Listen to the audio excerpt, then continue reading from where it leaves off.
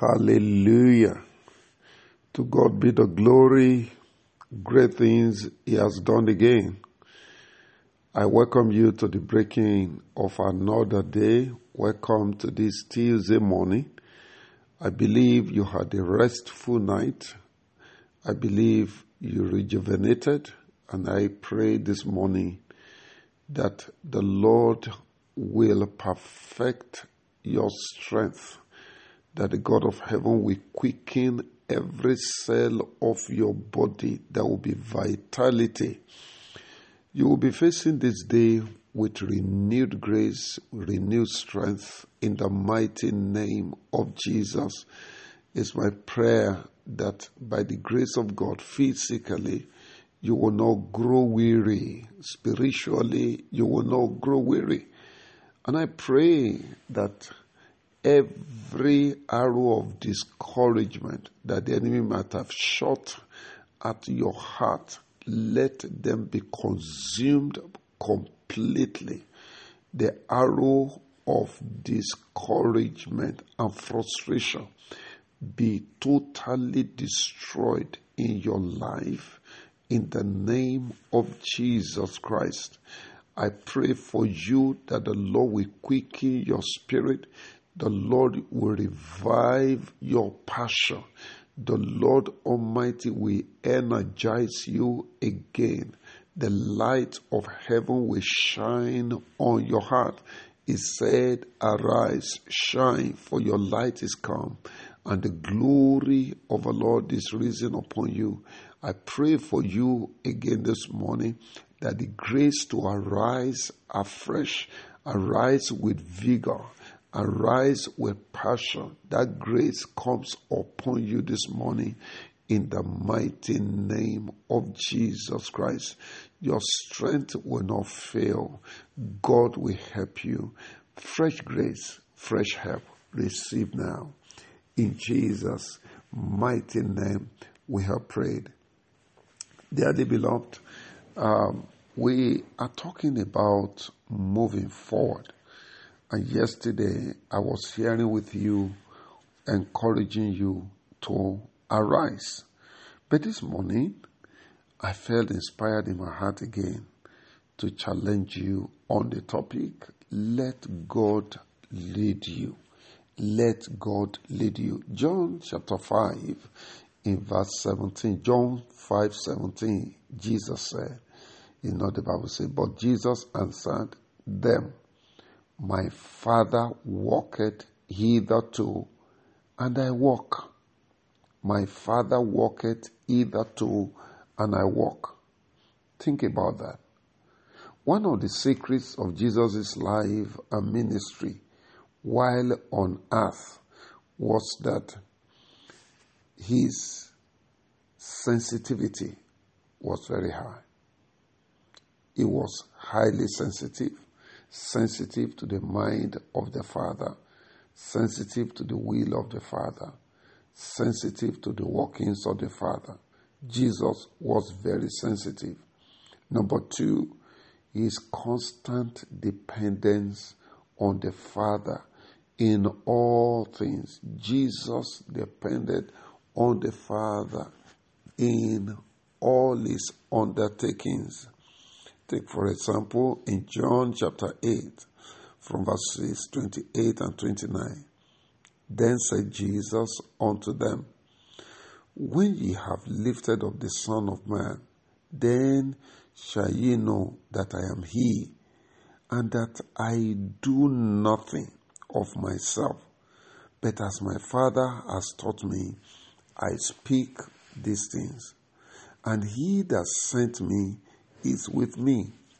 The Father has not left me alone, for I do always those things that please him. Can you imagine that testimony? He said, I do nothing of myself, nothing. So it means he was doing everything by the Father. He said, my Father has not left me because I do always, not sometimes, not many times, I do always those things that please him. Though you have set your goals for the year, beloved, this year, don't just labor for gold, but for God. Don't labor for gold. Labor with God. Jesus taught us in the Lord's Prayer to pray thus. In Luke chapter 11 verse 2, the Bible says, and it said unto them, when you pray, say, Our Father, which art in heaven, hallowed be thy name.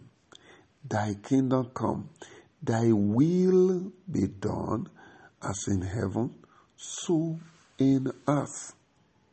Thy will be done in heaven, as or in the earth, as it is being done in the heaven.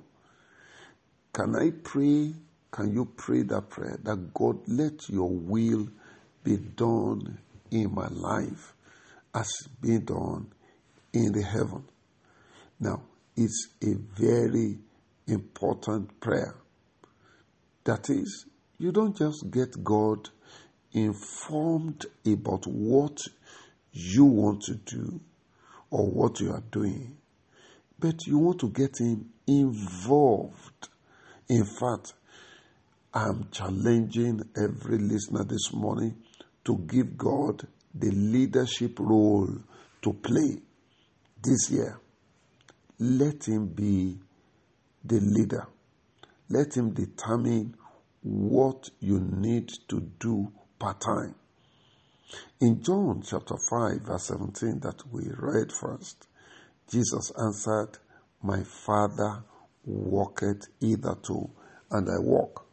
Now, this is not only for those in spiritual ministry alone. It is for all of us. Here, Apostle Paul, speaking to the Romans, in Romans chapter 1, verse 1, he said, Paul, a servant of Jesus Christ, called to be an apostle, separated unto the gospel of God. Called. He knew he was called. He spoke to the Corinthians in 1 Corinthians chapter 1 verse 1. He said, Paul, called to be an apostle of Jesus Christ through the will of God, and sustains our brother. Called to be an apostle of Jesus Christ through the will of God. Galatians. To the Galatians, he said, in Galatians chapter 1 verse 1, he said, Paul, an apostle, not of men, neither by man, but by Jesus Christ and God the Father, who raised him from the dead. To the Ephesians, he said in Ephesians chapter 1 verse 1, Paul, an apostle of Jesus Christ, by the will of God. Now, to Timothy, his spiritual son, he said, to Timothy in 1 Timothy chapter 1 verse 1, he said, Paul, an apostle of Jesus Christ, by the commandment of God, our Savior and Lord Jesus Christ, which is our hope. Now, Paul was very sure that he was not primarily motivated doing the things he was doing by the desire to make money, desire to make fame, nor to impress anyone. But he embarked on all that he was doing in order to please God. Sir, beloved sister, what is the place of God in what you are doing? Is he the architect, the designer, or an observer or employee in your company? Is God the founder or observer of what you are doing? The example or testimony of a man that invited me to come and commission his company in Port Harcourt years ago, one of the elders in the Redeemed Christian Church of God.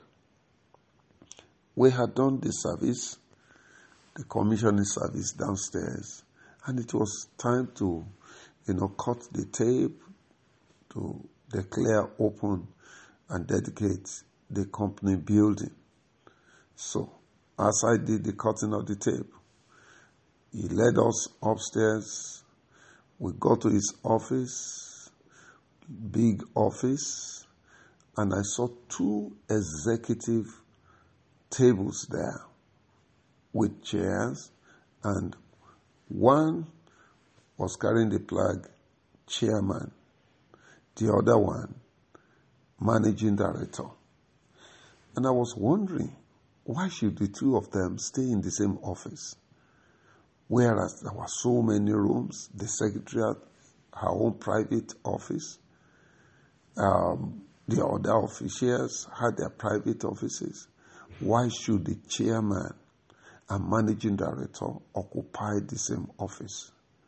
So I asked him the question, and he told me, the chairman of the company is the Holy Spirit.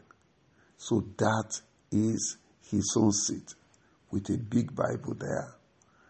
And then the MD is himself.